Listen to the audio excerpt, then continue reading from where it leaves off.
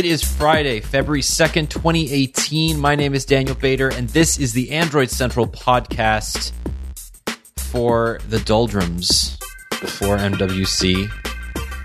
My name, I've said that. I'm going to introduce the other people now. Jerry Hildenbrand, how are you? I'm Chief Doldrum. How are you? You're Chief Doldrum, that's right. And Inspector Doldrum, Andrew Martonik, how are you? I'm doing just fine. And Lieutenant Doldrum, Russell Hawley, welcome back. Rear Admiral Doldrum. Chief Media Analyst, Russell Hawley. You gave all the good stuff yesterday on television. Well done. You look pretty on TV, Russell. You do, man. Those blue glasses. I was like, holy crap, he looks good. I do love these glasses. They do. They bring out, it's the rug that brings out the room, man. It's not just the glasses. It's the whole package, baby. Yeah, let's just talk about Russell for an hour and a half. How's that? I could do that. How do you do it? I'm going to go, guys. This has been fun. How do you do it? All right, let's talk about Android. Let's talk about what's been happening the last week. So, like we've been saying the last few weeks, not a whole lot is happening on the device announcement side. Not a whole lot is happening on the news side in general, but there are a few things that we can talk about. And I think we're just going to kind of pick apart and discuss some of the editorials that have come on the site the last few weeks. And we'll start with one that I really liked, and I know everybody here really liked. And, absolutely. And I know the readers appreciated it. It's called, "We Need Restrictions on Government Surveillance, Not Limits on Google Assistant or Alexa." This is an editorial that Jerry wrote last weekend, and I encourage you to read it. It's in the show notes if you haven't. But the idea here is that a lot of people are quite upset at the notion of Amazon and Google and other companies using their voice assistant hardware and software to scrape as much data from us as possible and turn that into actionable, contextual metrics that they can use then to pass along to advertisers and for themselves. But also just the idea that it's super creepy that a company's constantly listening to us. And Jerry says, yes, these things are important, but they're not the most important parts of it. Jerry, do you want to talk at all about this and help us understand it? Yeah, it's a thing came out like the week that I wrote that. A security researcher, and it's something that's always been there and nobody ever put the two and two together. Let's say Amazon and Google and eventually Apple, all Microsoft, all these big companies are going to have a huge pile of your voice records. And some of the documents that were leaked out through, I believe it was Edward Snowden released them. I'm not sure. Leaked them out. The government has this really high-tech speech recognition that all it needs is a few seconds of your voice, and it can make a voice print that it can match. Even if it's something you said ages ago when you were very young or something you will say in the future when you're very old, it will still be able to match it and tie it to you. And that makes it a little more concerning when Google and Amazon and everybody else has terabytes of users' voices. And yeah, that's I get it, how scary it is. But the solution is not to say, okay, Amazon, Google, Microsoft, whoever, you're not allowed to do that, because they need that. These machine learning, we use the word learning, but it's just repetition. You keep feeding data to a machine over and over, and eventually it recognizes a pattern. If you don't keep that data and keep feeding it to it, it can't learn, quote unquote. So if we take that ability away from, Alexa or Google Assistant or, Derek's Star Trek assistant that he's building in his garage, whatever, they don't function very well. And to me, it's simple. Okay, let's get some oversight so the government can't just reach outside their bounds and take this stuff. If they have a court case and they get a legitimate warrant and there's a need. I'm not going to say that shouldn't be done. I have my own opinion, but for the good of society, maybe that's fine. But these just, warrantless seizures and give me your phone and I want your data and it just happens. That's all got to stop. And that's the solution to not being so scary because Amazon has, a bunch of your voices saved. Are we just letting these big companies off the hook, though? The Googles and Amazons and Microsofts of the world, they're arguably, in some cases, I'm not saying absolutely, but in some cases, just as powerful and just as influential as the governments that are absolutely that are collecting all this data on us.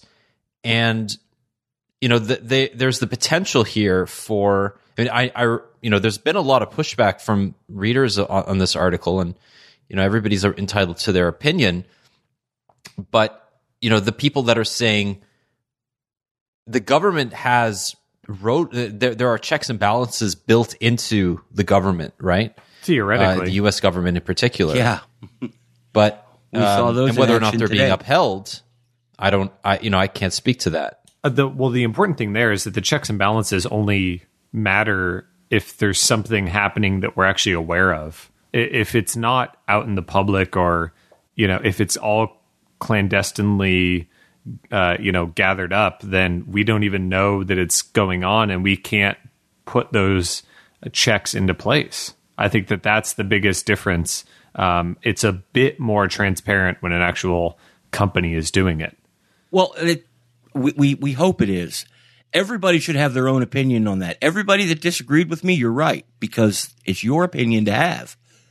My opinion is, so far, Amazon and Google haven't done anything we know about that they shouldn't. Google's policy on how they hold your data is very clear, and there's no evidence that they've ever breached their own policies.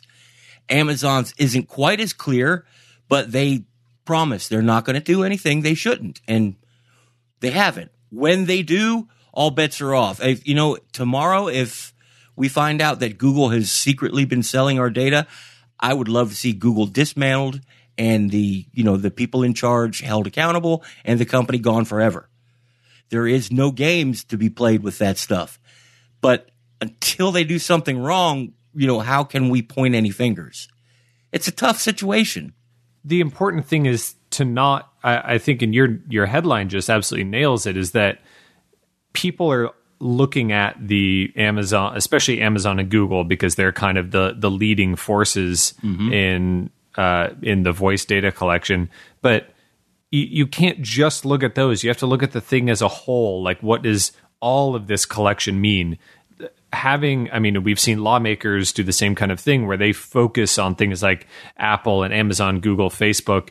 There's more than just that. There's all of this other, quote unquote, surveillance happening even without these, assistant speakers and things like that. It needs to be a broader scope there. We're all carrying around phones with multiple microphones and always listening capabilities, even if we don't have a Google Home or an Amazon Echo. That's a way bigger amount of data and a wider potential attack surface. Anybody that ever wants to learn more about that, when I talk to them, go online and start searching about beacons at your local mall. And Bluetooth beacons are horrifying. See just what your phone is doing. You've given away your privacy. You have to decide if what you get in return is worth it. So what do we get in return? Let's play devil's advocate for a moment. Obviously, the companies that we're talking about, Google, Apple, Microsoft, Amazon, we're getting services in return. We're getting freebies in return, right? We're getting, like, look at what Amazon just did with Amazon Go, which is the pilot project in Seattle that allows you to walk into what's essentially a grocery store. You can see it from your house. Is that what you said? Yeah. Oh, that's awesome. And there's still You not been in it yet? No, there's still freaking lines out the door every time I look. I'm like, screw that. So think about what Amazon's getting from people walking into this store, picking up objects from the shelf, and walking out without having, quote, paying for these items. They're getting how you interact with all these products, and it'll allow Amazon to target you better to sell you more things. And that's a benefit. They are tracking you. They are distilling that information into actionable data so that they can better sell you things. But Jerry, what are we getting from the government surveillance? And I mean, that may be an obvious question, but what are we benefiting from? From government surveillance? I'm not an anarchist. We need a government safety net. Maybe, you think it should be larger or smaller than I do, but we need police protection and we need the armed forces. And those groups need some intelligence to operate. I'm not going to say they don't. I guess security is what we get. It's just varying degrees of thought about how much you need to give up and what security you get in return. That's where I'm saying there's a bit more transparency, because it's easier to see. Like, I have a Google Home in my kitchen. I talk to it about things, and in return, I get a lot of useful information and all these skills and all that kind of stuff. It's not such an easy transaction when you're talking about government surveillance. So let's also use this opportunity then to talk about another piece that Jerry wrote this week, because you were you continue to be, and I think that's important, all about putting security and privacy above other core competencies of the companies that we give our money to.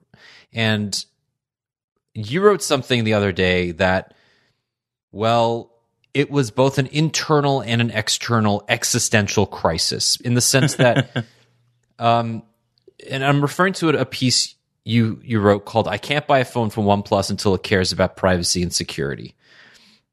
And let me tell you, that was not the initial title. We won't get into exactly what that title was, but that was not the initial title. So clearly, this is a narrative that applies both to enormous companies like Amazon, Google, and governments, but also to small companies, Chinese companies that are not given the benefit of the doubt anyway when it comes to privacy and security. But Jerry, you say that the buck stops here. You have to make a decision. There's a line in the sand right now, and OnePlus is not up to the task of selling products until they prioritize privacy and security. Walk us through this as well. Well, there have been a few majorly publicized snafus around, I'll use that word, around OnePlus and user data and privacy. And if you take each individually, they're not good, but it's, that can happen. That can happen. You would hope that a company the size of, let's say, Google or Microsoft has extra safeguards so that it would never happen. But individually, none of these would have been, the final straw, but they all were concerning. But things just continue to happen.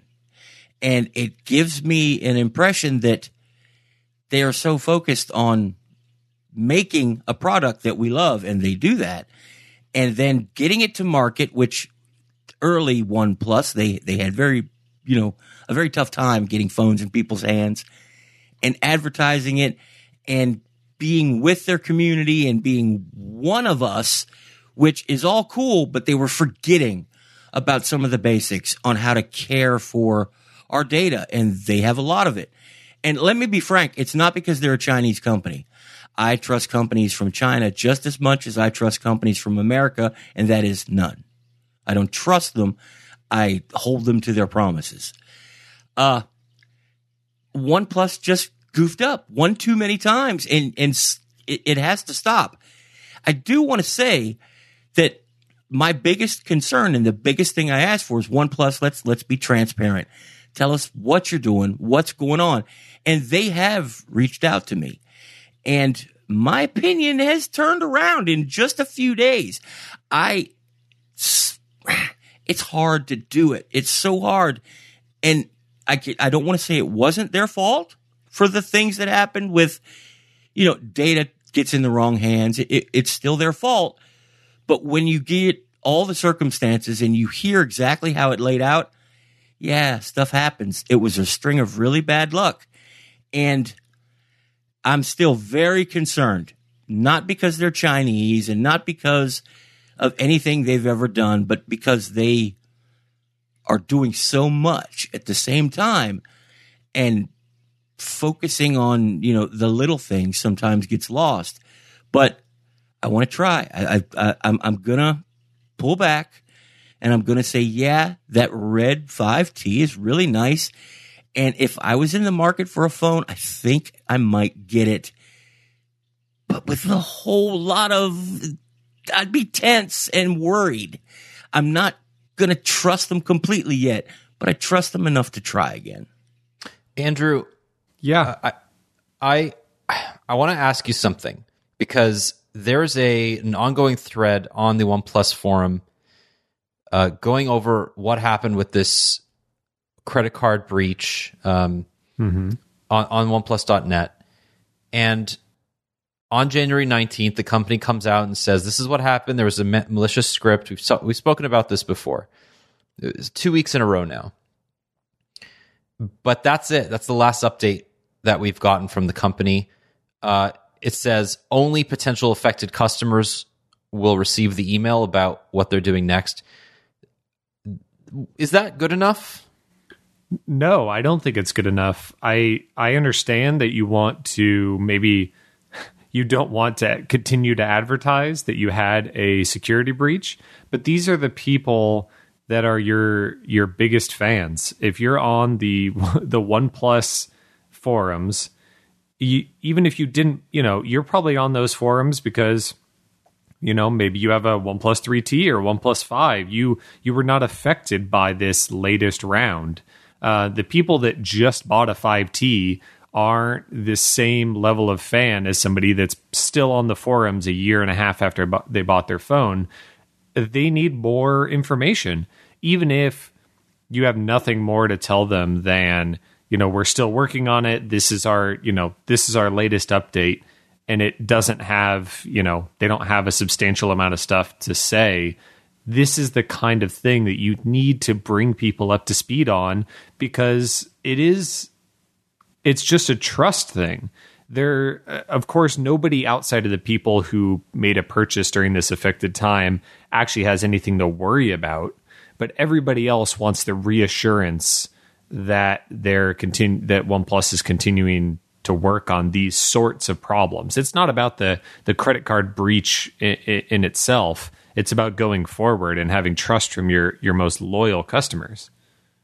I understand why they haven't said too much since they, told you this is what our action was going to be.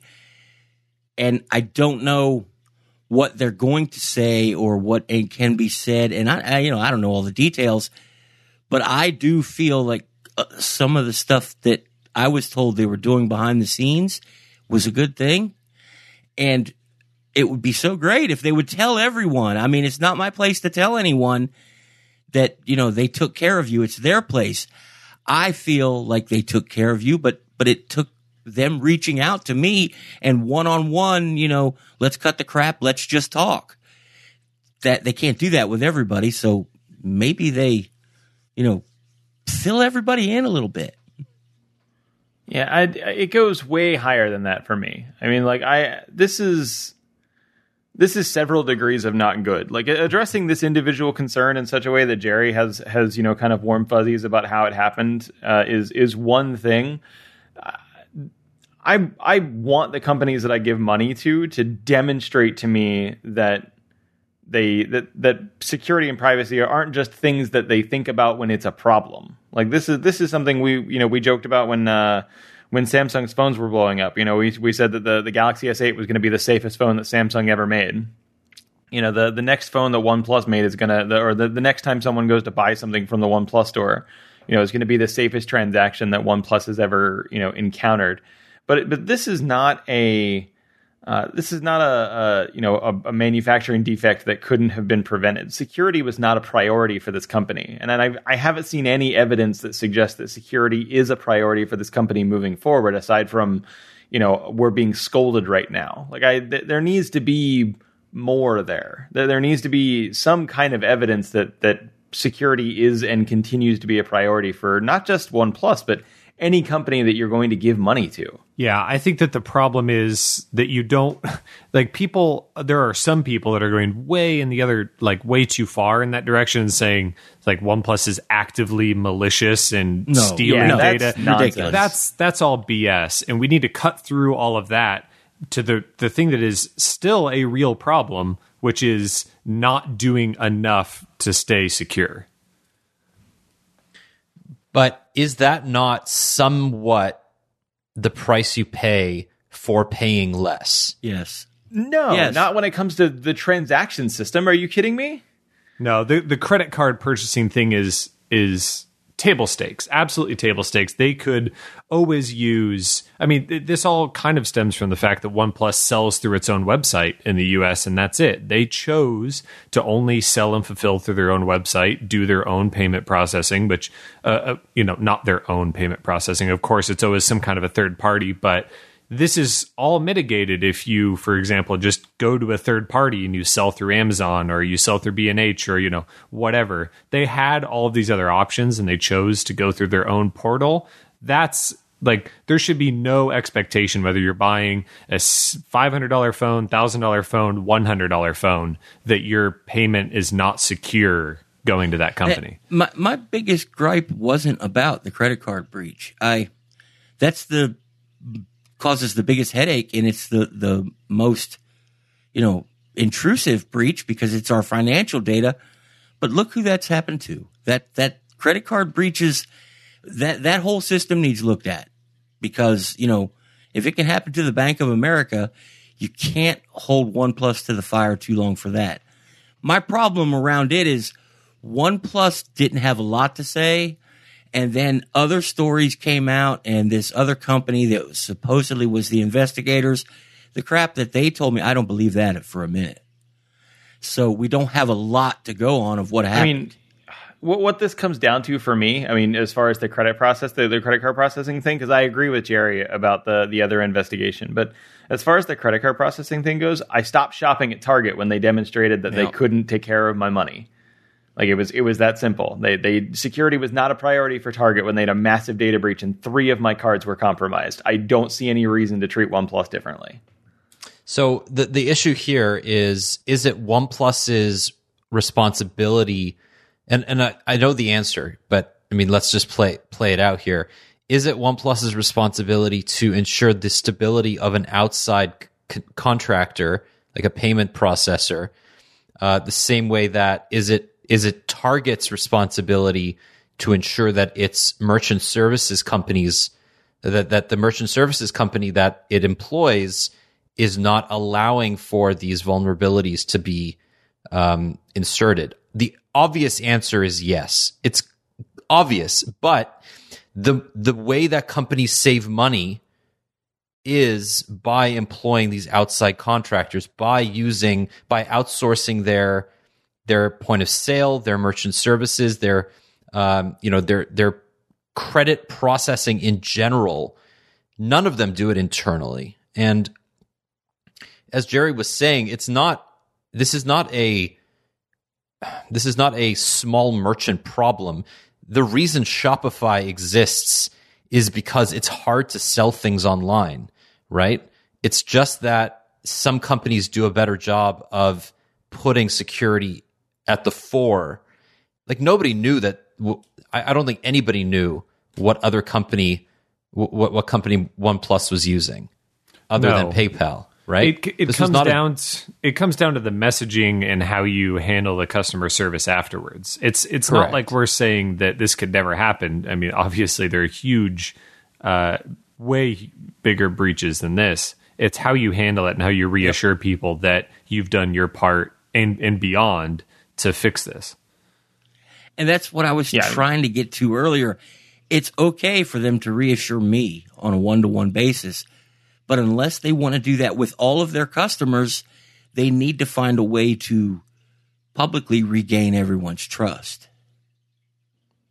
Yeah, I mean, that's what I was getting at earlier. Was I want OnePlus to come out and say, this is how we are taking care of you in the future. Right. This is how we assure you that this isn't going to happen. You know, that this is an example of how seriously we are taking, you know, personal security and your information moving forward. And that we haven't gotten that yet is really odd, because it seems like kind of an easy thing to do. Yeah, and I mean, I'm just surprised that it's been 2 weeks since this breach, or since the disclosure of the breach, and OnePlus has not made Carl Pei or Pete Lau available for comment. Normally, I mean, when things like this happen, companies are throwing their CEOs and CMOs at journalists saying, yes, we are open for business. We want to talk about this. Look at what's been going on with Zuckerberg, right? When Facebook disclosed that it was changing its news feed and deprioritizing news, when it made all these changes to its algorithm in the feed, it made Zuckerberg, who is basically the hardest person to get an on-the-record comment from in the world, available to everybody to talk to. I mean, not us, but like everybody being like the big news companies. And, I'm sure that we're on the list. Oh yeah, no, we were right under Breitbart for that. So whoa, you know, but I just think that it's interesting that OnePlus, being a company that's all about its customers, has not gone to the extent of making their biggest, most public faces available for comment. I don't know. It would reassure some people. I know it would. It would help. It would reassure me. Yeah, I can't stress that enough. My opinion has changed, but that's only because they reached out to me on a one-to-one basis. That's not good enough. So can you talk at all about what they said? I mean, basically it's just, you know, we're not publicizing everything that we did, especially about the credit card breach, but we were on top of it from the minute it was reported. We did everything we could to make sure no new users were affected. And that was my biggest beef, is that they didn't shut the payment system down it soon enough. But I come to find out that the payment system was open, and, you know, I don't want to say too much. They stressed that they did what they needed to do to make sure any new payments while they were investigating weren't being affected. Which, okay, that's good. Let's tell everyone that, and not just have it secondhand from somebody like me who doesn't even know the details. Tell us, OnePlus. We want to hear it. Mm-hmm. Right. So, are we cool with OnePlus? I mean, is this going to blow over? Oh yeah, it'll blow over. It'll blow over for everybody, but people that, you know, are mostly concerned about privacy and security. And even those people, OnePlus can make it right. If they would come clean with everything they've done to alleviate the problems, that would help. Maybe they will. I hope they will. I mean, this isn't finished. Jerry, let's also talk about the other things that OnePlus has had lobbied at it, right? It's not just this one incident. I'm in the middle of writing something for tomorrow. Well, we're recording this on a Friday, so it will be on a Saturday. And we sometimes tend to blindly overreact. OnePlus got screwed. And our friend Artem from Android Police, he caught it before I did, that OnePlus wasn't really guilty of a lot of the stuff was getting leveled at them, especially about the clipboard. And I don't know. It was a few different people seemed to have a program to try to destroy OnePlus's reputation, and a lot of it just was not true. The clipboard is, I think the new cool word now is nothing burger. There was nothing there. It has to do with rival internet companies in China that don't want to allow a link to come through on chat services.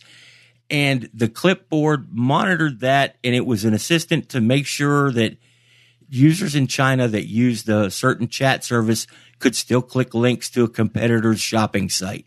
That's what it did. They explained to me how it did. They explained to everybody how it worked, not just me. But that got buried. That got buried underneath the noise about OnePlus is stealing data from your clipboard and sending it to China. It's the first headline that makes the lasting impression, unfortunately. I mean, that's just like that's not just a tech thing. That's an outrage porn thing that we have a problem with just kind of socially right now. And came at a bad time. We're not immune to that. We're not immune to that ourselves either. No, we're not. We'll put ourselves right in that mess. I mean, I don't want to blame OnePlus for something they didn't do, but they haven't exactly created an environment around their company and the way that they handle the messaging of things that lets people give them the benefit of the doubt at this point. And that's kind of the big overarching issue is something like that comes out, and the fact that anybody thinks, oh yeah, that's totally a plausible thing that could probably happen with this company right now, that is a very bad sign. And that goes back, to the days of wet t-shirt contests to win a phone. OnePlus has always, in the beginning, they tried to be controversial, and now they can't get rid of that tag. Yeah, that's a good point. I think we'd be able to give them more of the benefit of the doubt if that legacy wasn't there. Right. So the OnePlus 5T is available in two sizes, right? It's, two storage sizes, 128 gigabytes and 256 gigabytes. Andrew, you think that is kind of overkill. You wrote a piece earlier this week about how 64 gigs is pretty much okay for everybody. And you gave some, you showed your maths. I did. If I were British, I would have showed my maths, but because I'm not, I showed my math. So talk about that. Tell us why you think that right now 64 gigs of internal storage, obviously that doesn't include optional microSD storage, is okay for most people. The biggest thing that I looked at was, and Alex talked to me about this as well, and kind of even gave me more firepower here. Really, down the size of the files that we're all downloading, they haven't, in terms of media and apps and things like that, they haven't increased, multiple times over. Sure, apps have gotten a little bit bigger, photos have gotten a little bit bigger, things like that. But we're still, when we locally cache things like video, it's typically still in just 720 or 1080p. Most of us are still recording video in 1080p, things like that. And yet, in the last couple of years, we've gone from a standard of 32 gigs of storage to a standard pretty much in higher-end phones of 64 gigs of storage. So our demands for storage have not doubled, and yet our baseline of internal storage has doubled. And I kind of just added up a few things. Say you have a bunch of 1 or 2 gigabyte games, you record 4K video, which is a huge one. It's about 5 megabytes a second of recording, which is it can add up quickly. But you add all that together, you add in podcasts and music and all that kind of stuff. And I couldn't see how the average person is using more than, 25 to 35 gigabytes of personal data. Even if they never back anything up, they just hold on to that. And you easily have 40 or 45 gigs available on any given phone. And so when you look at that, you realize that the market's not shortchanging people. It's actually worked out to the point where people don't really expect more than 64 gigs.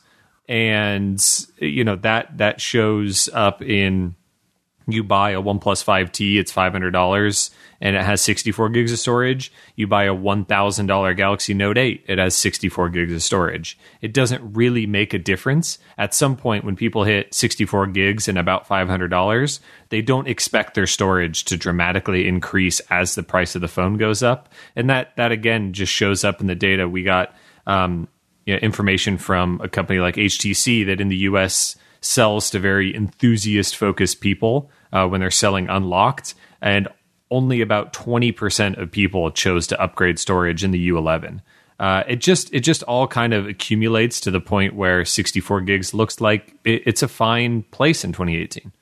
Right. Yeah. So I was wrong about that earlier. Sorry, I conflated my numbers. The standard OnePlus 5T comes with 64 gigs of storage. Yes. With 6 gigs of RAM. And the upgraded version, which is $60 more, or $70 more. Oh, wait, no, that's 60 US, 70 Canadian. Comes with 8 gigs of RAM and 128 gigs of storage. Now, 8 gigs that of is RAM. I have a MacBook Air that has 8 gigs of RAM and 128 gigs of storage. But Andrew, the rumored Galaxy S9 seems to be on the verge of bifurcating both storage and RAM like OnePlus. For example, the Galaxy S9 proper is supposed to have 4 gigs of RAM and 64 gigs storage, and the S9 Plus may have 6 gigs of RAM and 128 gigs of storage. More realistically, it'll probably have more RAM and the same amount of storage. I think that rumor is wrong, but yeah, let's expand this. I think we're settling on 4 gigs is okay, right? We don't need more at this point for most Android phones. No, I mean, look, we just got the Pixel 2 and 2 XL, and those are going to be supported for the next couple of years. Well, from this point, a couple of years. There isn't going to be anything that requires that you have more than 4 gigs of RAM and 64 gigs of storage. So everything on top of that is kind of just gravy. I mean, even with OnePlus offering you an extra couple gigs of RAM with the higher end model, that's kind of like they didn't want to do 4 different SKUs where you could pick your RAM and storage independently. So they're kind of just throwing you a little, extra bone there for the $60 that you give them. I mean, this comes down to the other part of my editorial when we're talking about storage is, it's expensive for companies to offer multiple models with multiple different spec levels and storage levels. It's more SKUs of every single thing that they have to do. And that's why, like you said, I don't really put much weight on the Galaxy S9 and S9 Plus having a different amount of storage. When you look at the S8, S8 Plus, and Note 8 all having the same amount of storage, that kind of looks like what we're going to be doing again. It just gets more expensive, more complicated, and kind of unnecessary to do that when the phones are otherwise identical internally. Though, I've been thinking, and I think everybody on this podcast with me knows, and a lot of the people listening, I think it's ridiculous that you want that much RAM and storage in a phone. That's because I'm old and cranky. But the Galaxy S9 is the exception. And you know why? Because their desktop setup. Right. That makes a difference. Give me 8 gigs of RAM and give me 256 gigabytes of storage, and then I just might be able to use this as a portable desktop. Russell, yeah. What about for VR? I mean, that's that I think sometimes needs that extra bit of RAM and storage. I mean, VR and AR both are going to take up. It's very similar to the point that Jerry was making there about DeX, is that there's just more things that can be done, and that's been a lot of the things that we've seen with a couple of different phones this year. Is that what if your phone was your entire computer? Is kind of a big deal. But with VR, it's the files for a lot of the games are larger than most of the games that you're going to be using. Not appreciably larger to take away from Andrew's point. It's not orders of magnitude larger, but definitely larger. And AR apps have a tendency to also be pretty big. But the big thing that AR does that VR does not do is use the camera at the same time, and that becomes a lot more important RAM in particular becomes really important with augmented reality stuff because a lot of people don't know that your camera uses more power than anything else on your phone. It consumes so much in the way of resources. Just having the camera on and functioning because of all of the processing stuff that the phone is doing while that's happening. And augmented reality stuff, on the iPhone, for example, it was a big feature update for Apple when they pushed ARKit 1.5 to make it so that the things you saw through the camera lens were 1080p. And then, so you have to keep in mind that that's a camera that can do 4K, at 120 frames per second, or 60 frames per second rather, with very little problem. Can't generate a 1080p image through its own camera while drawing augmented reality stuff. Like, that was how much processing power was being used in order to do that. And so having additional RAM and having a faster processor are both big deals when it comes to augmented reality stuff, but less so virtual reality stuff. Right. A lot of that has to do with your display. When you turn your phone on before you see the logo and before it comes up, it allocates a portion of the actual RAM as video memory. People that are listening that have a computer, you have a video card with memory in it. Well, if you have a 16 gigabyte video card in your computer, your phone doesn't have a video card. It needs to use some of that 4 gigabytes of RAM. So, a Galaxy S9 Plus with 8 gigabytes could pre-allocate 2 gigabytes of RAM for the camera to use or for an external display. If you use DeX on a 4K monitor, it gets sluggish and nasty. And that's not Samsung's fault. This is their first try. They need to put more RAM in the phone for you to use it on a big 4K display. Maybe that's what they're going to do. So the other thing, Andrew, the cost of memory, both storage and both RAM and internal memory is going up because the demand is just through the roof. So the disparity between storage sizes from a price perspective is going to continue to be a profit driver for companies like OnePlus and anybody that's offering different storage sizes between two models. We've seen Apple perfectly execute this with the iPhone 10, offering 64 gigs and then, offering, what is it, $150 upgrade? Or shoot, is it? It can't be 200, can it? I was thinking Canadian dollars, so I don't know. I think it's about $100. Yeah, it's like $150-ish, but it goes all the way up to $256. And so they just skipped that middle step now. Basically, the only time it makes sense monetarily is when you can convert people at a pretty large premium for the percentage of the cost of the device. I mean, even the OnePlus 5T, $60 bump is nice from the end user perspective, but that's more than 10% of the cost of the phone. So it's more than a 10% bump. And that's kind of the amount that you need to charge in order to make that make sense.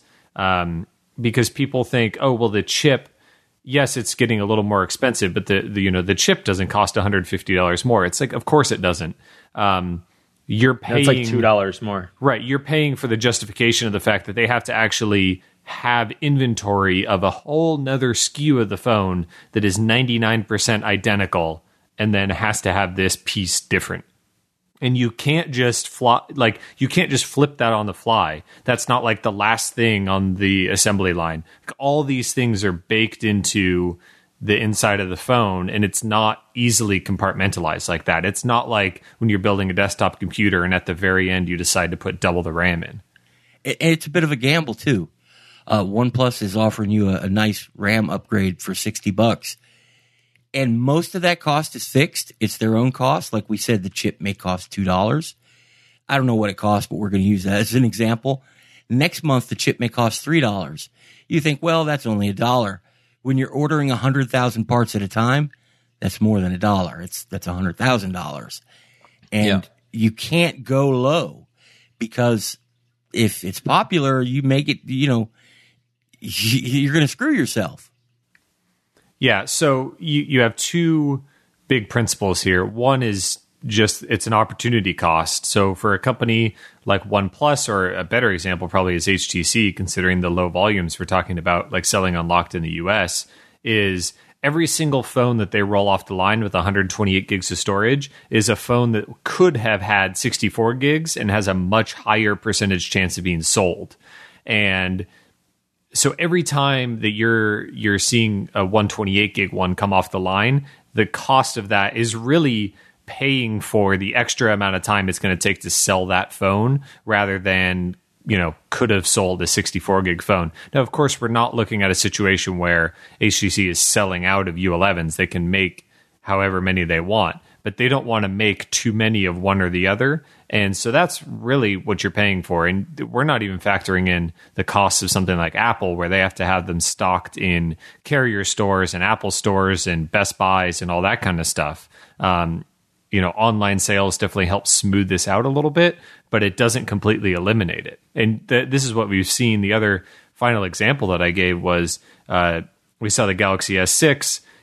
Historically, the Galaxy S line SD card had an SD card. They cut it out and did 32, 64, and 128 gig storage options. Nobody bought the 64 or 128 options. They always bought the cheapest phone. And Samsung obviously gets saddled with all of these extra high storage models. And look what they did. They went back to SD card slot and one storage option. Right. And it's just easier that way. And it's, as you said, it keeps down inventory.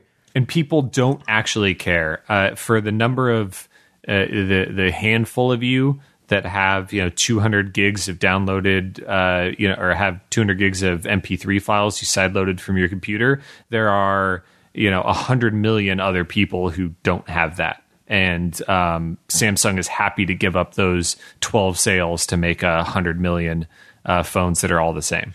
This isn't the first time Andrew's looked at this problem. Andrew, do you remember?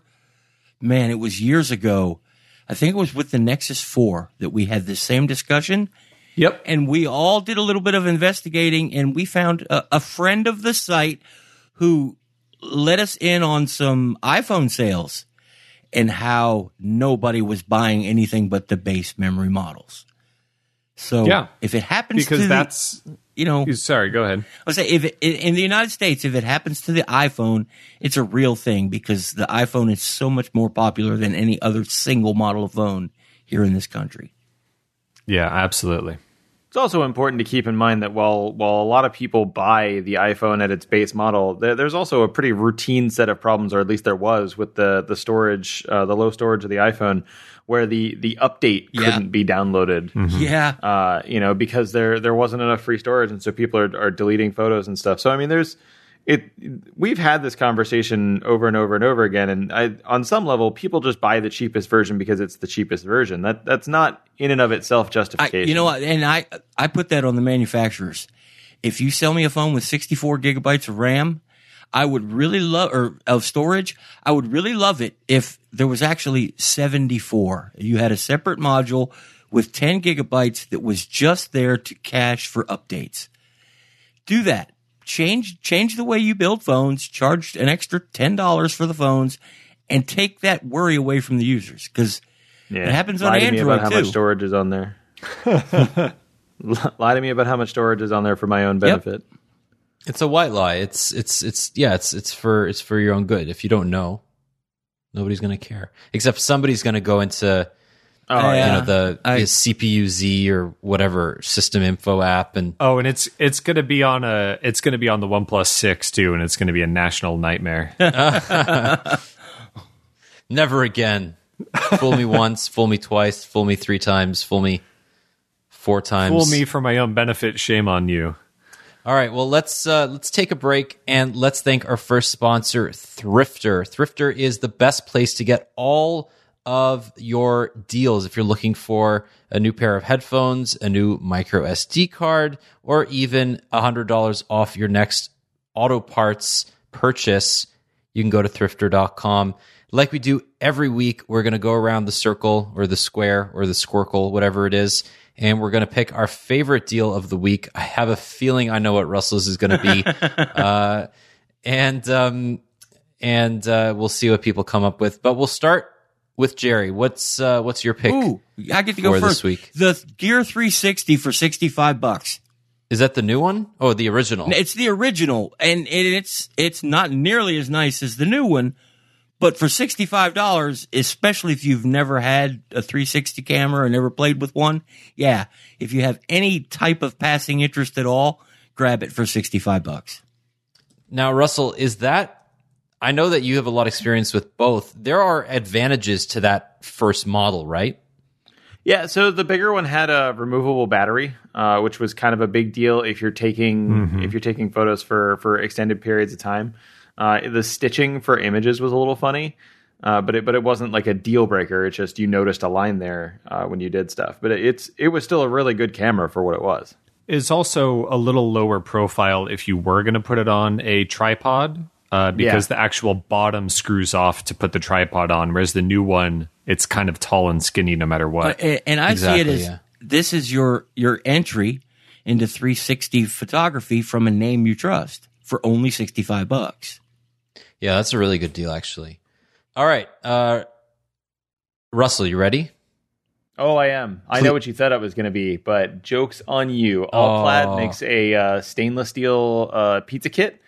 It's a pizza stone with a pizza cutter and a tray, like a good stainless steel tray for putting it in the oven. They're only $90 right now. If you like pizza, which means if you breathe oxygen and you don't own a pizza stone, you are doing it wrong. Because making pizza at home with a pizza stone is a truly life-changing thing. It makes the pizza so much better to make at home. Even if you're just buying like a crappy frozen pizza, like if you're just tossing a DiGiorno in the oven, you still put it on a pizza stone because it makes a genuine difference in how the crust cooks and tastes. So if you do any kind of cooking at home and you like the idea of cooking pizza at home, these things they're usually really expensive. Allclad has them for $90 right now, and that is actually a really good price for that kit. Stainless steel bound. I use a regular pizza stone, and I buy one every 2 years because I use it in the barbecue grill and it cracks. Yep, the stainless steel one wouldn't crack. I had to show my wife that. That's amazing. I'm so jealous of whenever I see Russell cooking for his family. I'm like, I wish I lived closer to you so I could drop by and have you cook for me. I would totally cook for you. Thanks, man. Andrew, what do you have for us? Keeping on the cooking theme, there's discount on the standard classic KitchenAid mixers, and I know this wouldn't be something that normally we'd ever talk about, but I have this exact one that's being used in this photo here, this nice white KitchenAid. These things are freaking amazing. If you've ever tried to bake or make pasta or whatever with anything other than like a top end mixer, you've just done it wrong. It's only $170, which normally these things retail for like the high $200s, $300. You don't. This is like the cost of some mid range one that's like you normally would kind of splurge on, but you get the real deal. And these are the things where you buy a KitchenAid and you're going to use it for 20 or 30 years and it's going to have absolutely no problem. Just you buy one of these for, if not you, for somebody else that that can bake very, tasty things for you. And if you don't consider buying one, at the very least, spend the next 20 minutes after this podcast looking up people who have done custom artwork on these things to make them look like Boba Fett. Oh, I don't know about Boba Fett. Yeah, I've seen you can buy them. Yeah, the custom artwork that gets done with these is super cool. And they just last forever. Andrew knows, if you look at them, they're steel with nice enamel paint, like finish on a car. Yeah. They don't wear. They don't wear down on the inside, on the outside. I mean, they take up a lot of room on your counter, but they're just beautiful, like industrial objects, and you love to have it out. It's like my wife said it. Yeah, exactly. It looks good. It's a decoration as well as her mixer. She has a red one. Yeah. My mother-in-law has that candy apple red one, and I want to steal it from her.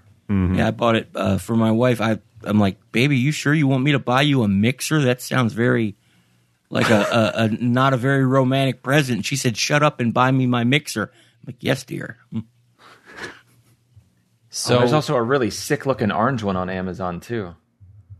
Yeah, I like the colored one. Like I just think that they're super neat, and you can match them to your date. My wife has a whole color scheme in our kitchen. Everything's blue, so you can get one to match. I actually was going to pick the Le Creuset butter stoneware thing, but I'm like, you don't need to spend $34 on a butter dish. That's, even though your money on can be sale, better spent come on. elsewhere. What I am going to suggest actually is something that's really cool and something I could have used a couple months ago. It's a set of jumper cables from Aukey. So this company is familiar to you if you have bought cables or battery backups. And this is a 12,000 milliamp hour portable charger for your phone, but it's also got a 400 amp jump starter kit for a car with an engine up to 5 liters if it's a gas engine, or 3.5 liters if it's a diesel engine. And it's only $35, or $38, which is really cheap for something like this. You don't need another car. You don't need to, get the what is it in the US? What's the equivalent of the CAA? AAA. AAA. There you go. The company that comes out and rescues you when you're stranded on the highway. If you have a bad battery, if your car won't start, you can try using this. If you have a smallish car, they actually make another one that has an 800 amp booster, which will get your SUVs and larger trucks up and running. But that one's a little bit more expensive. That one's $80.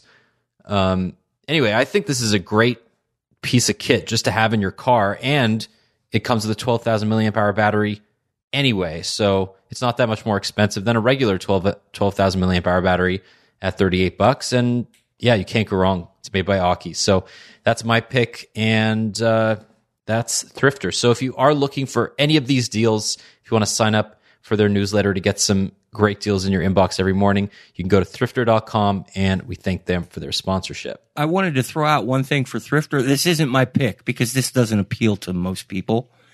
But if you've been looking for speakers for a Chromecast audio, I know a lot of people ask me about it. There's a pair of Cherry clips. It's hard for me to say that word. The powered monitors, they got the 3-inch three-way speakers. I have those, and they are amazing. And $259 is about $100 cheaper than I paid for them. So if you're looking, searching those are for on it. there. I can't spell clips. Yeah, that's so that they should change their name to make it easier for me to say. But they sound great, true. And they look good. All right. Well, thank you for all those picks. So let's continue on the sort of news train here. Google announced earlier this week that it removed 700,000 malicious apps from the Play Store in 2017. This is something that Google does every year, but this in particular is in response to accusations that Google has been allowing apps with malware both to appear on the Play Store and stay on the Play Store. And they're saying that 99% of all apps that were malicious were removed before a single user could install them, and that the 700,000 number is 70% more than in 2016. Jerry, is this impressive to you? Is this something that that we should just take for granted, or is this is Google in a good place here? Yes, and yes. And from a user's perspective, ideally, nobody should have to care about any of this. It's impressive that Google can find them before they reach any users because of the system they use. They check the apps after they're uploaded, whereas Apple checks them before they're uploaded. Most of the time, you can't find the app on the Play Store until Google scanned it, unless you actually know the URL. But that's a big difference when it comes to monitoring what's being uploaded. But a lot of this 700,000 number was Google is changing the definition of what they consider malware for the good. That's the impressive part. Google's an ad company. We expect them to allow scummier things from other ad companies in their apps. A lot of the stuff we don't like, ads need to know your location so they can track you. I think that's malware. Security researchers will call that malware. By definition, that's not malware because it tells you it's going to do this before you install it. Google lets those in the Play Store, but they've tightened up on some of the other things that ads can do without explicitly saying that they're going to do it. They can't latch onto a permission and use it in a creative way anymore, and that's great. So awesome, Google. Keep it up. And they're also talking about things like apps that are copies or impersonations of another app to try and fool people into downloading something they think is one thing and it's actually malicious. I think that's the important thing is it's not necessarily quote unquote malware. It's any app that has malicious intent. Right. And that's something I'd like to see both Apple and Google do more of. If I go search for Angry Birds, I should only find one app. That's a trademark name. Snapchat or whatever. All of these things. The problem there is it's so hard. Is it a utility or is it a straight up copy? What are they actually trying to do with that? Especially when we see things like when HQ Trivia was not on Android yet. I mean, it's a perfect example. Yeah. Somebody will upload something called HQ whatever trivia game or game trivia. And, it's not necessarily impersonating another app because HQ Trivia is not on Android yet. How do they police that? But I think they're doing a great job. And any assertion that Google is okay or, passively or, actively letting bad apps in the store is just insane. I don't understand why Google would ever do that. You got to remember, too, the store isn't like other Google properties from the profit standpoint. The store, the only way the store makes money is if we like it and continue to use it and developers continue to use it. It's not ad driven by ads in your Gmail. So Google wants us to like the Play Store.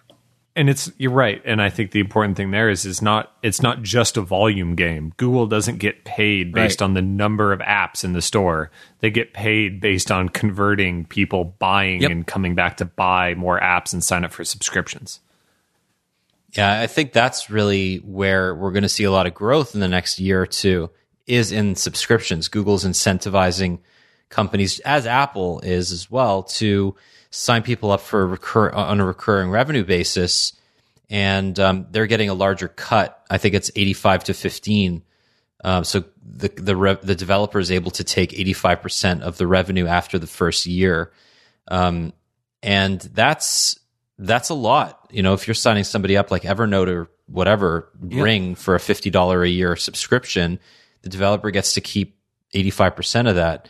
That's significant, and the Play Store is the one. I mean, it gets railroaded, but I mean, the Play Store is very trustworthy. I have never felt that an app I'm downloading is endangering my phone or my personal information. That said, there are a lot of bad apps on the Play Store that I would just never look at twice. It's going to get better. It has to. Every year it'll get a little bit better on one front, and then of course it'll get worse on another front. It's a never-ending game. But I think Google does a pretty good job, as does Apple. I'm not playing favorites. Microsoft does a great job too. All these companies realize the importance of their app stores. And you can laugh at Microsoft's app store. No, I am. I'm going to laugh because even our Windows Central colleagues think that the Windows Store is a piece of crap that has no apps in it. But I just find it hilarious. But from a user privacy and security, and they monitor to make sure that you're getting what you think you're getting, they're doing a good job. Yeah, no, I guess so. But they got nothing. Every time I open a Windows PC and I go into the Windows Store and I look, I'm just like, how is this still a thing? Like, how is it still so empty? Yeah, your mistake was going in there in the first place. It's a great model, and we know it's a great model that works because look at Apple. If you have a MacBook or an iMac, the Mac Store works really well, and it's very popular. It just Windows wasn't able to convert users to use it. It's so crazy. All right. Well, I don't know. The Play Store is this weird thing that where yeah. Anyway, we'll discuss it another time. I don't even want to get into it anymore. Russell, let's talk Android P, because I'm really interested in figuring out exactly what it's going to be, if it's going to be a big update. Jerry, you can also talk to this, and when we can expect it. So, what are you hearing? What is it? What are the rumors floating out in the interwebs about Android P? I mean, the two biggest things are that it's going to double down on Google's whole services plan from last year, where they're kind of personalizing everything so that it's all for you, and there was a lot of suspicion that last year that was going to include kind of third-party facing tools so developers could take advantage of that and contribute to this whole like personalized ecosystem. But this year, I think they're actually going to do it, and so that's going to be like a pretty big thing. The other really important part of this is that if Google follows the same path that they followed last year with releasing a developer preview before Google I/O, because Google I/O is earlier this year, there's every chance that we're going to see the first developer preview for Android P within the next couple of weeks. Yeah, that's really interesting. We saw the first developer preview of Android O. When was it? About March? It was March. Yeah, it was the third week of March. It was close to the end of March. I think it was like March 21st or March 22nd. And that was, it lined up so that, we had developers had 2 straight months to work on that. And then a whole lot more details got filled in at Google I/O. And then, of course, we had developer previews 2, 3, and 4 before the final version had come out. But if they follow the same path, which there's no reason to assume that they won't, because that worked out really well for Google and developers last year. Then if they want developers to have the same amount of time before this Google I/O, because this Google I/O is 2 weeks earlier than it was last year, then that pushes it back either to the first week of March or possibly the last week of February. And we're seeing the early dribs and drabs of what we think are P in our oh man, I'm a child of what we think are Android P in our analytics, and it'll probably only escalate from there. Oh God, this is going to be so to be serious about this for a minute, it's a really important thing to keep in mind that we see every year. We don't talk about it, but we see Google or someone poking around a few months before anything is officially announced with the latest version, with the next version of Android in our analytics. Like last year we saw people trickle in with Android O. Before that it was Android N, and it all follows a pretty realistic pattern where we talk about it behind the scenes. We don't usually talk about it publicly, but it's the same basic pattern. If you go back and look over the last couple of years of our internal analytics for Android Central, where it starts off, we'll get 2 or 3 hits from something that's just labeled Android P. In say a week, and then it just very like almost algorithmically scales up until we've got a couple of hits an hour from Android, whatever the next version of Android is, and it's never much. It's not like we get a ton of information from it, but a lot of times it ends up being kind of location centric, where we can see that it's coming from Mountain View.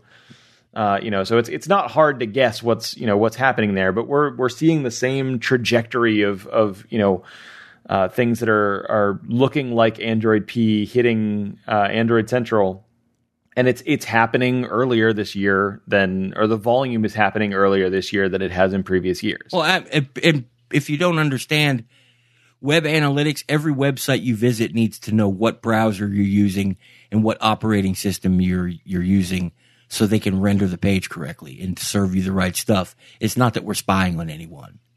No, and you can, it is possible to, it's important to preface or to state with all of this that it's possible to manipulate your phone to tell a server that it's Android P. it's not impossible to say, hey, my phone is running Android P to get analytics to do stuff. But this is something that we've monitored over several years, and it's just very similar. If you've been active in any Android community, our forums, anywhere, you've probably talked to an Android developer.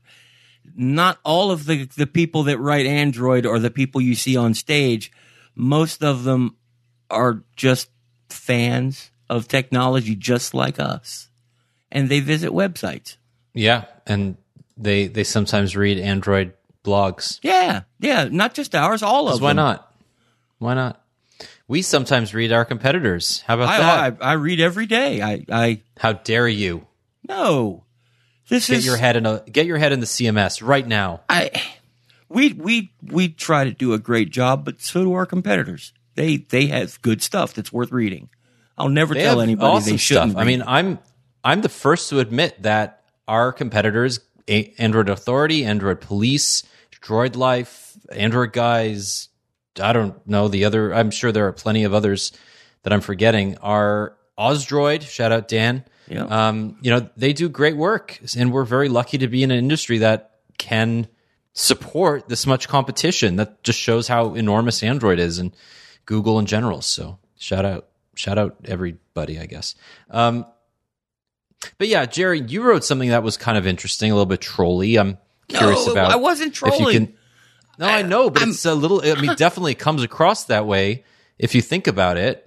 But when I'm sure you break it down, it's not. Tell us about why you think Android P may be designed for Chromebooks. Well, in a nutshell, we need another honeycomb.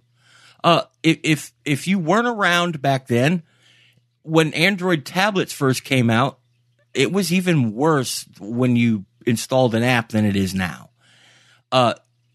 Android on a big screen is not a great experience. Everything works.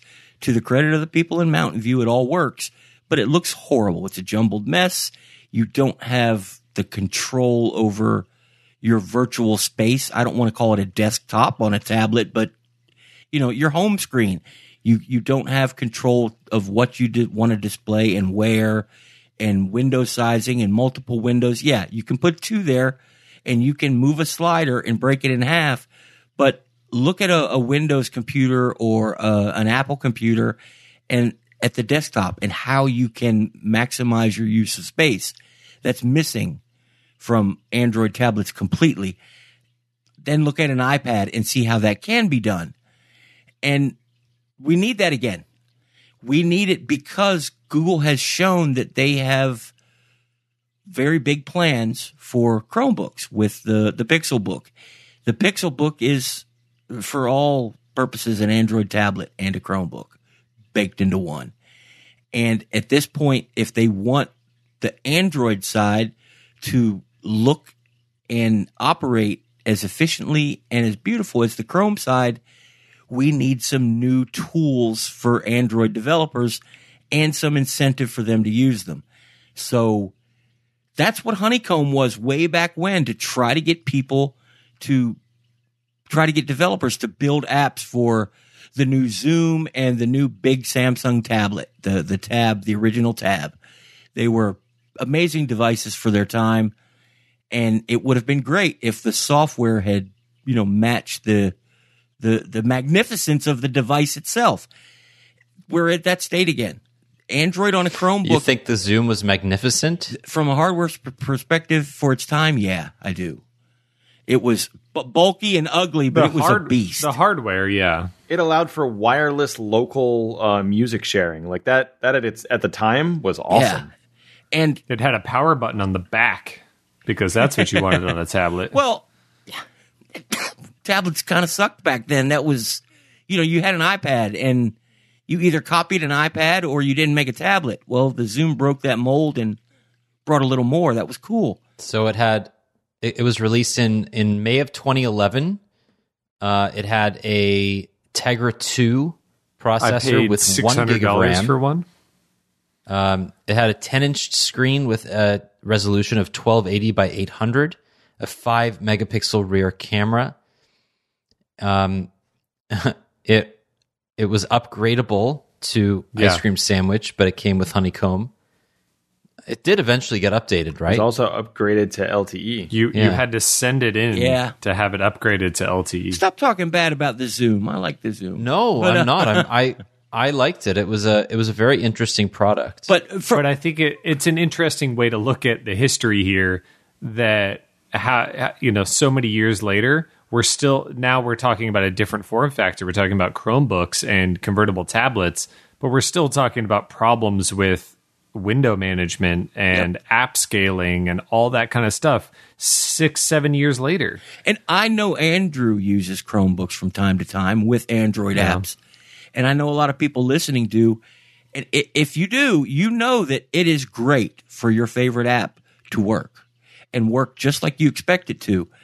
But it's not so great that it's either a phone-sized window shrunk down to nothing or a full screen with everything bunched over on the left side and the rest is white space, or control buttons get huge when you expand the window. There is a lot of jank and ugly that needs fixed. Yeah.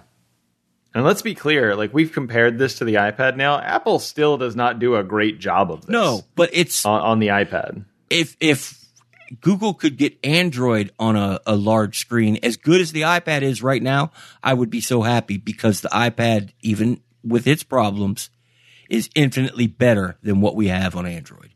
Oh, yeah. And Google knows this. It's not a big secret. And stop it, phone. I didn't call you. It's a problem, and they have been unable to fix it. The only thing they can do is throw tools at developers, and this would be a great release for that to happen. More APIs that are really designed to help developers use the big screen. So, Jerry, is the scale there for Chromebooks? Does Google now invest the same resources in that form factor as it does in Android? It's still a gamble, but they'll know in 3 or 4 years. I'm less convinced that it's a gamble when you consider how much of this is still being used in schools. So, like, as a long game, you have to keep in mind that, like, a lot of people are growing up with Chromebooks as, in some cases, their first computer. And that's why I'm precisely their goal. That's why I'm saying it's from the consumer side, it's a gamble when these children in a few years will be graduating, because they've been doing this with Chromebooks for 5 or 6 years. So you're going to have an entire class of students that started with a Chromebook in the 6th or 7th grade and have used a Chromebook throughout, high school. And now they're graduating, and some are moving off to college, some are entering the workforce. Are they going to buy a Chromebook? If so, Google has won, because that's in the United States and in small pockets in Europe and small pockets in South America, every student has a Chromebook. So my big question there, though, is we just got done talking about the Play Store and how Google benefits from the Play Store only when, there are apps that actually convert into paid purchases or subscriptions. That's one extra barrier that has to be dealt with on Chromebooks. We've seen all these things talking about what the conversion rate is on app purchases and things on Android versus iOS. People aren't buying apps on Chromebooks right now. The quality is not absolutely high enough. And somebody that's buying a $199 Chromebook, even a $399 Chromebook, is not trained or expecting to pay money for apps, and let alone subscriptions and things like that, in a way that somebody that's on a more expensive traditional computer absolutely may have been more into that, because they're coming at it, especially if Google is marketing them more as these convertible devices. You're coming from somebody that's, they're buying this as an appliance, especially Chromebooks. They're saying, I buy it because it has a good browser on it and it has access to all of Google's free services. And Google says, look at this, you get your free Google Drive storage, you get all this kind of stuff. You can use Google Photos, all these free services. But developers that aren't Google or aren't Microsoft, making special versions of their apps for Chromebooks, they're not seeing any value there. They're not seeing the money in making an app that looks good on a Chromebook unless it's part of a larger service that you pay a subscription or pay elsewhere, pay on your phone kind of thing. And the ball is in Google's court, because what Andrew and I asked for 2 years ago has happened. A $500 Chromebook that's got excellent hardware, but is not over the top like a Pixel for $1,200. You can buy anywhere from $350, somewhere around there, to $600 and get amazing hardware in a Chromebook from HP or Acer or Asus. They're all being made. I mean, you can buy a waterproof Chromebook. Think about that for a minute. And it's got, 8th generation Intel processors and 8 gigs of RAM and a 1080p, anti-glare, IPS display. It's beautiful. It's great hardware. The manufacturers are doing their part. The hardware's there. It's great. It even looks good. The Chrome team I think they've done an excellent job. Chrome has shaped up to be even better than I ever thought it would be. And you can discuss the functionality versus your other brand of laptop, and that's not what they're interested in. What they want it to do, it's doing great. Now it's time for the Android side to step up, and that means Google has to invest. So one thing that you can do on a Chromebook is play games. You can play games from the Chrome extension store. There are a few there. But you can also download them from the Play Store. And with the ability to sideload, you can install GameStash. GameStash is our sponsor. And it is a service that allows you to spend $5 a month and you get access to unlimited games on the service. There are hundreds of them, and they're adding more every week. Recently, the company added games from Capcom and Square Enix, and there are more to come in March, including some of my favorites. A couple of them, there's one called OK Golf, which is kind of amazing. There's another one called Sanitarium and Another World, Little Big Adventure, Goblins Trilogy. You may remember these because they are old. They are remakes of games that were popular in the 80s and 90s, and they are back on the GameStash. They're available on the Play Store, but you can play them for free on GameStash. You can sign up for a free 14-day trial by going to GameStash.com/ACPod. That's GameStash.com/ACPod, and you can try it for 2 weeks, no questions asked, cancel anytime, and we thank them for their sponsorship. And we have a full tutorial on our website on how to install that on your Chromebook and use those games if you'd like. It's not hard. Yeah, I mean, Android games play like any game on right. A laptop, right? Like it's you can use your trackpad, but if you have one of those convertibles, you could just turn it into Flip tablet mode. Yep. Play it like a big tablet. It's kind of cool. Tom, he works with us. He's a writer for our site. He and I are also looking into wireless gamepads. We're going to find the ones that work great on Chromebooks, so we can tell you what to do there too. Not a bad idea, actually. It's interesting. Like, will the Chrome platform ever really be a gaming platform? It's a interesting question, especially since they're so efficient. Chromebooks aren't known to be as powerful enough, for gaming, but for most Android games, they should be fine. So, a couple more topics that we wanted to discuss. Andrew, the Shield TV hasn't been updated to Oreo, even though Google announced that an Oreo update would be available for TVs, Android TV. Back at I/O, they were actually showing off a version of Android O for Android TV back at Google I/O. This is May 2017. I played with it. It looked fine. It worked really well. But NVIDIA says that it's just not ready because nobody really wants it, right? There's just they're right. No need for it. Walk us through this situation, because it's kind of upsetting.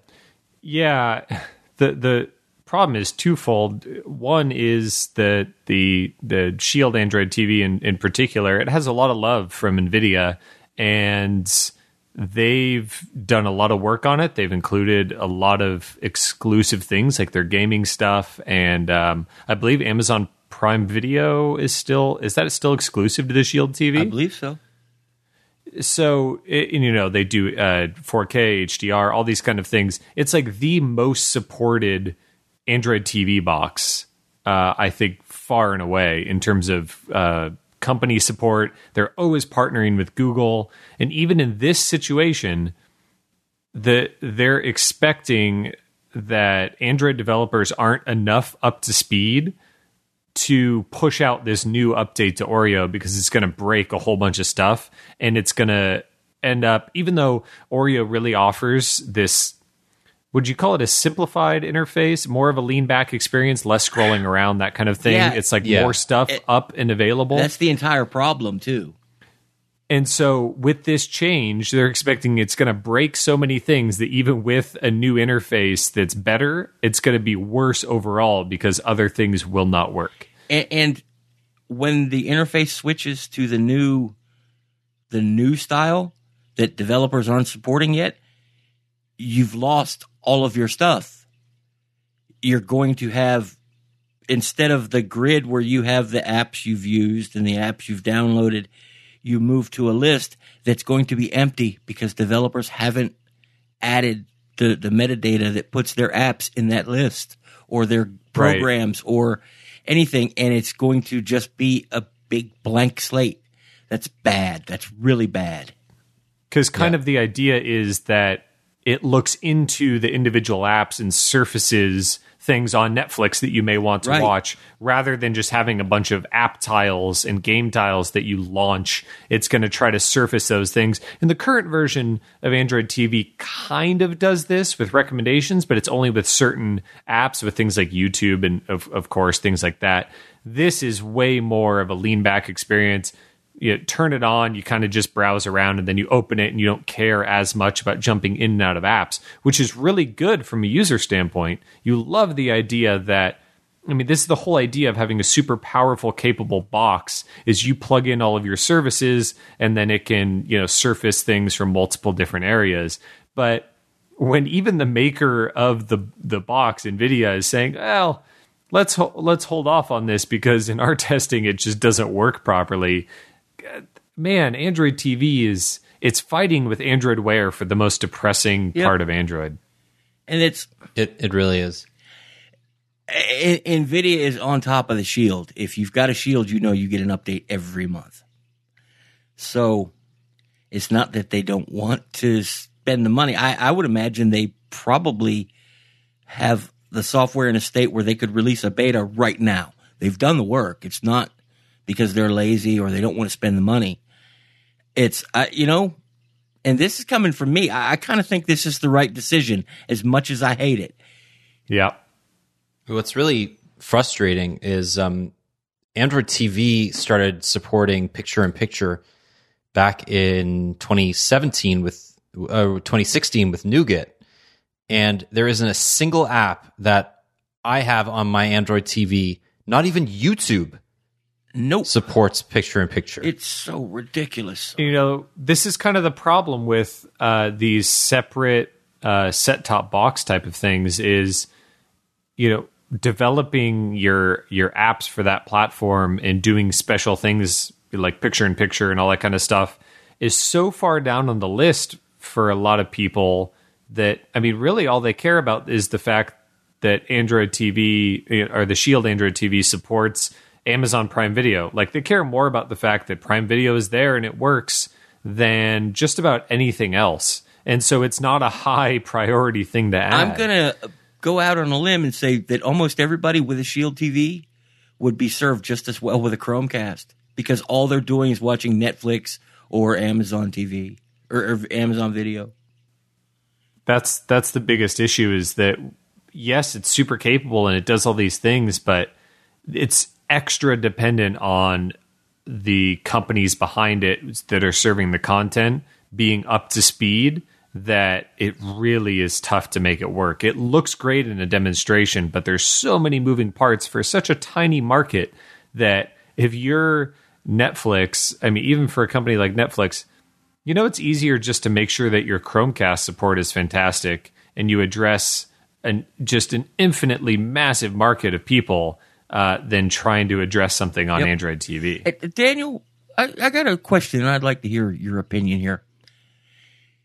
How successful do you think Google would be if at I/O they get on stage and say, we're putting our foot down if your app isn't updated to work, built for Oreo in 30 days?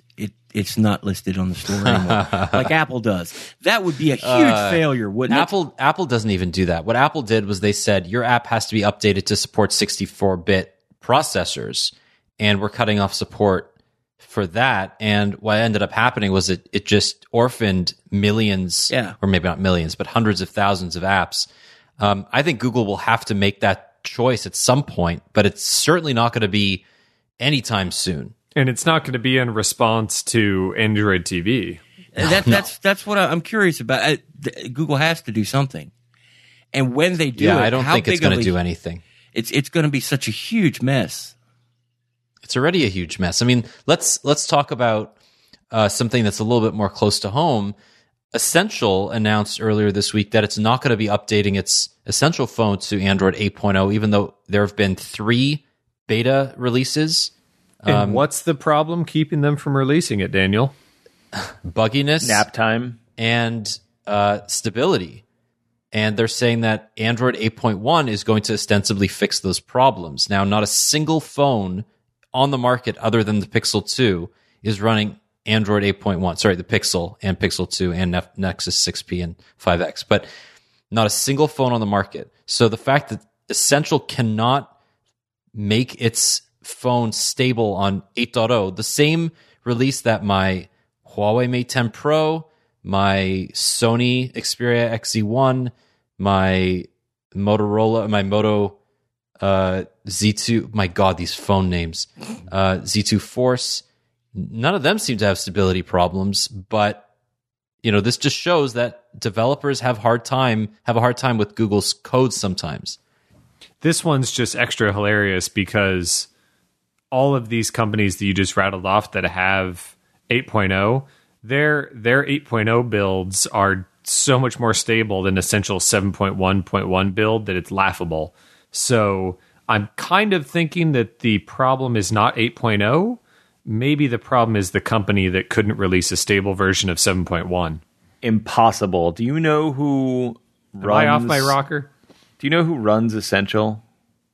I've heard of him. Some guy. Robot guy. I feel like he did something before he worked at Essential. He worked at this other company. The name escapes me. Oh, that's right. That's weird. Which, we can make a joke, but that's probably actually the problem. He's not the one writing the code, but I'm sure he has a team of developers that can push the envelope and really get fancy with the way they're using the Android, the source code, and it's not stable. And they thought they could fix it, and now they can't fix it, and they have to wait for the next release. And I'll bet they can't fix it then either, unless they scale back.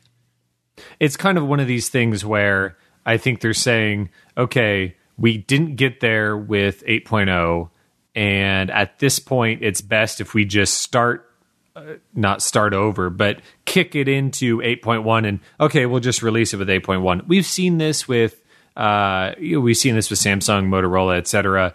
Like they just wait until that next maintenance release to use that as the time they release rather than updating and then updating again. But with a company like Essential, you have so few customers. It's not like you're sending out an update to 10 million people or something and you're worried about this. It's just more indicative of the fact that they have a very small team in way too deep over their head. They can't figure out how to get their software stable as is. I would love if instead of working on an 8.0 update or an 8.1 update, they worked on a 7.1 update that gave me software that maybe want to actually use the phone. That's the crazy thing is it's a better PR move. It looks nice to be working on Oreo and talking about Oreo, but like, come on, that doesn't erase the fact that every single day you don't release a new update, people are still using your crappy software that's on the phone currently. I mean, we forgot even OnePlus. OnePlus is not. It's rolled out stable Oreo now for all of its 2017 and 2016 phones, except the 5T, which is on its third open beta, and is on its way to stable release. I haven't had any issues with Oreo on the OnePlus phones at all. What's really interesting to me, though, is just the different the different places along the line that all these companies are at, right? Sony, for instance, released the Xperia XE1 with Oreo back in September, but I haven't received a single security update since September. Whereas companies like Samsung have not updated their phones to Oreo yet, but I'm on January 2018 security update on all of my Samsung phones.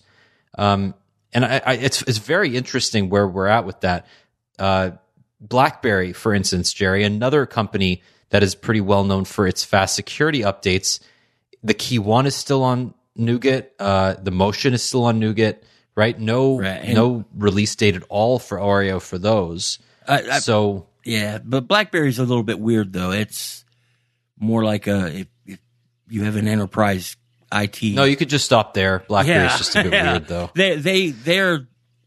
They still think their customers don't care about Oreo because it's let's make this hardened bulletproof system and features are one thing, but we're going to sacrifice features to make sure that your phone works with some obscure version of Microsoft Exchange from 1994. That's what they think their customers still want. So, yeah, I mean, sorry, Russell, you were going to say something? No, I sure wasn't. This is all really sad. It makes me sad on the inside and on the outside. Oh, but you still look so good in your glasses. I do. When Marshmallow came out with a 6.0 and then a 6.1 soon after, I predicted this. I blame Google for Android 8.0 is a release that's supposed to be easy for other companies to transition from 7.1 or 7.1.1 or whatever they're running into Oreo, whereas 8.1 has all the features and it's hardened, baked in. That's just going to cause problems. And I'm amazed that this is the first real issue, this is the first time a company has actually said that we have to wait for the .1 release because it's just not stable. It's got to be a mess. So we'll talk a little bit about an editorial I wrote also earlier in this week called "The Unbearable Slowness of Samsung's Updates," and this got people talking because it's basically an annual tradition around this time of complaining. Where the hell are Samsung's updates for its flagships? It's February now. It is now February 2nd, and we still don't have Oreo, even though the beta is ending, which means that we're on the road to getting it. But most carriers in the US didn't get Nougat for the S7 line until late February. T-Mobile only started rolling it out in like February 21st last year. We're getting P earlier this year than we did last year. So they will have no excuse. And I think Alex put it well. The earlier we get the latest developer preview, the less excuse Samsung has not to release the Note with the latest version of Android. And yet the Note 8 launched with 7.1.1. And I said, like, they need an excuse. They don't. Exactly. I don't see any way that it's going to release on P, but Samsung's doing it right. I'm sorry. This is the one time that I'm going to have to disagree with everybody. It's most important for Samsung to make sure the product they sold you works the way that they promised it would, and to honor their privacy statement and their security statements by keeping you up to date on their flagship phones that you bought with the incremental patches that keeps Android Nougat running well and keeping secure. that's where the focus should be. Now, a company as big as Samsung should be able to have an entirely separate software team working on that, outside of the people who are building for the next version. I'm not sure how they operate, but I am completely pleased that they're doing so much better on security updates, even if you have to wait an extra month for Oreo. I'm sorry. But it's not a matter of waiting an extra month, and it's not a coincidence that the update to the next version always seems to align with the next flagship release. I'm sure that's a money thing. Well, it is. Absolutely, it's a money thing. The difference is that Google, for instance, obviously is in a privileged position, but Google released Nougat or Oreo for the Pixel in August. So the first Pixels got stable Oreo in August and released the Pixel 2 with Oreo 8.0, not even 8.1, in November, late October, early November. So there was a window there. And I think Samsung probably could, given that it started its beta, when was it? In September, October? October, I think. Somewhere before Thanksgiving. Yeah. So it's been a while, and they've had a couple of beta releases. Obviously, the scale is much bigger than any other phone on the market. But I don't know. I think that they don't prioritize updates. We're hearing that LG, for instance, isn't going to update the G6 and V30 until June of this year, which I wouldn't doubt. I don't know. Companies just don't care about updates if they don't sell phones. I think that's just what it comes down to. I still think that Samsung's doing it right as far as keeping your phone running the way it should be, because, doing the things that it was supposed to when you bought it. I still think that's right. But the entire update problem is never going to go away. 10 years from now, if you want a phone that gets the next version of the operating system it runs, it's either going to need to be an iPhone or whatever Google has named their phones. It's never going to go away, because a company like Samsung doesn't make any money by updating their phones. They lose money when they update. Yep. Yeah, there's really nothing else I can say about it other than just write an annual essay to complain. Yep. And it's that's definitely wrong. That's not fair. That is totally not fair to people who see Google promising that their phone can do all this cool stuff, and then they have to wait and wait and wait and sometimes never get it. Look at the G4. It was just completely, or the G5, it was completely abandoned. LG doesn't care about the G5 at all. I don't blame them, but that's not fair to the people who bought it. I can't fix it. Yeah. Well, LG's a whole different thing. If you want to learn about that, go listen to last week's podcast, because we excoriated them on last week's podcast.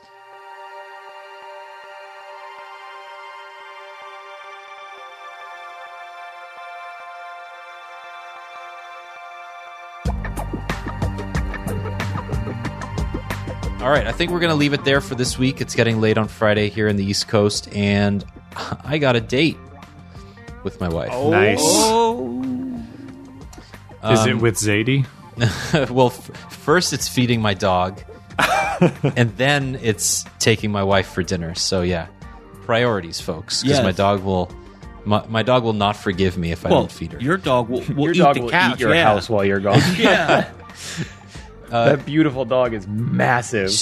I would not ever make her angry. Are you and your wife riding the dog to the restaurant? It's too cold for that. No, it's negative 15 Celsius here tonight, so we're gonna. Wow, Lord take have mercy. the subway. You're lying. It never gets that cold. No, it can't. People die when it gets that cold. I've got my fingers in my ears.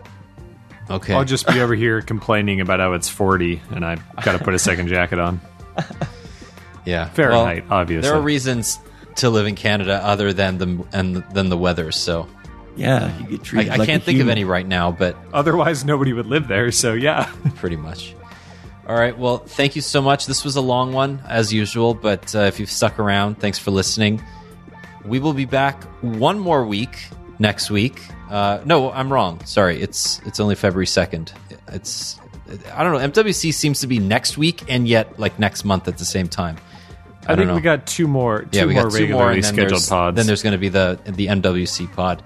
Lots more S9 stuff happening. Lots more teasing by various companies of their announcements at MWC. So we'll round those up next week. Andrew, Russell, Jerry, thank you. Thank you. Thank you, Daniel.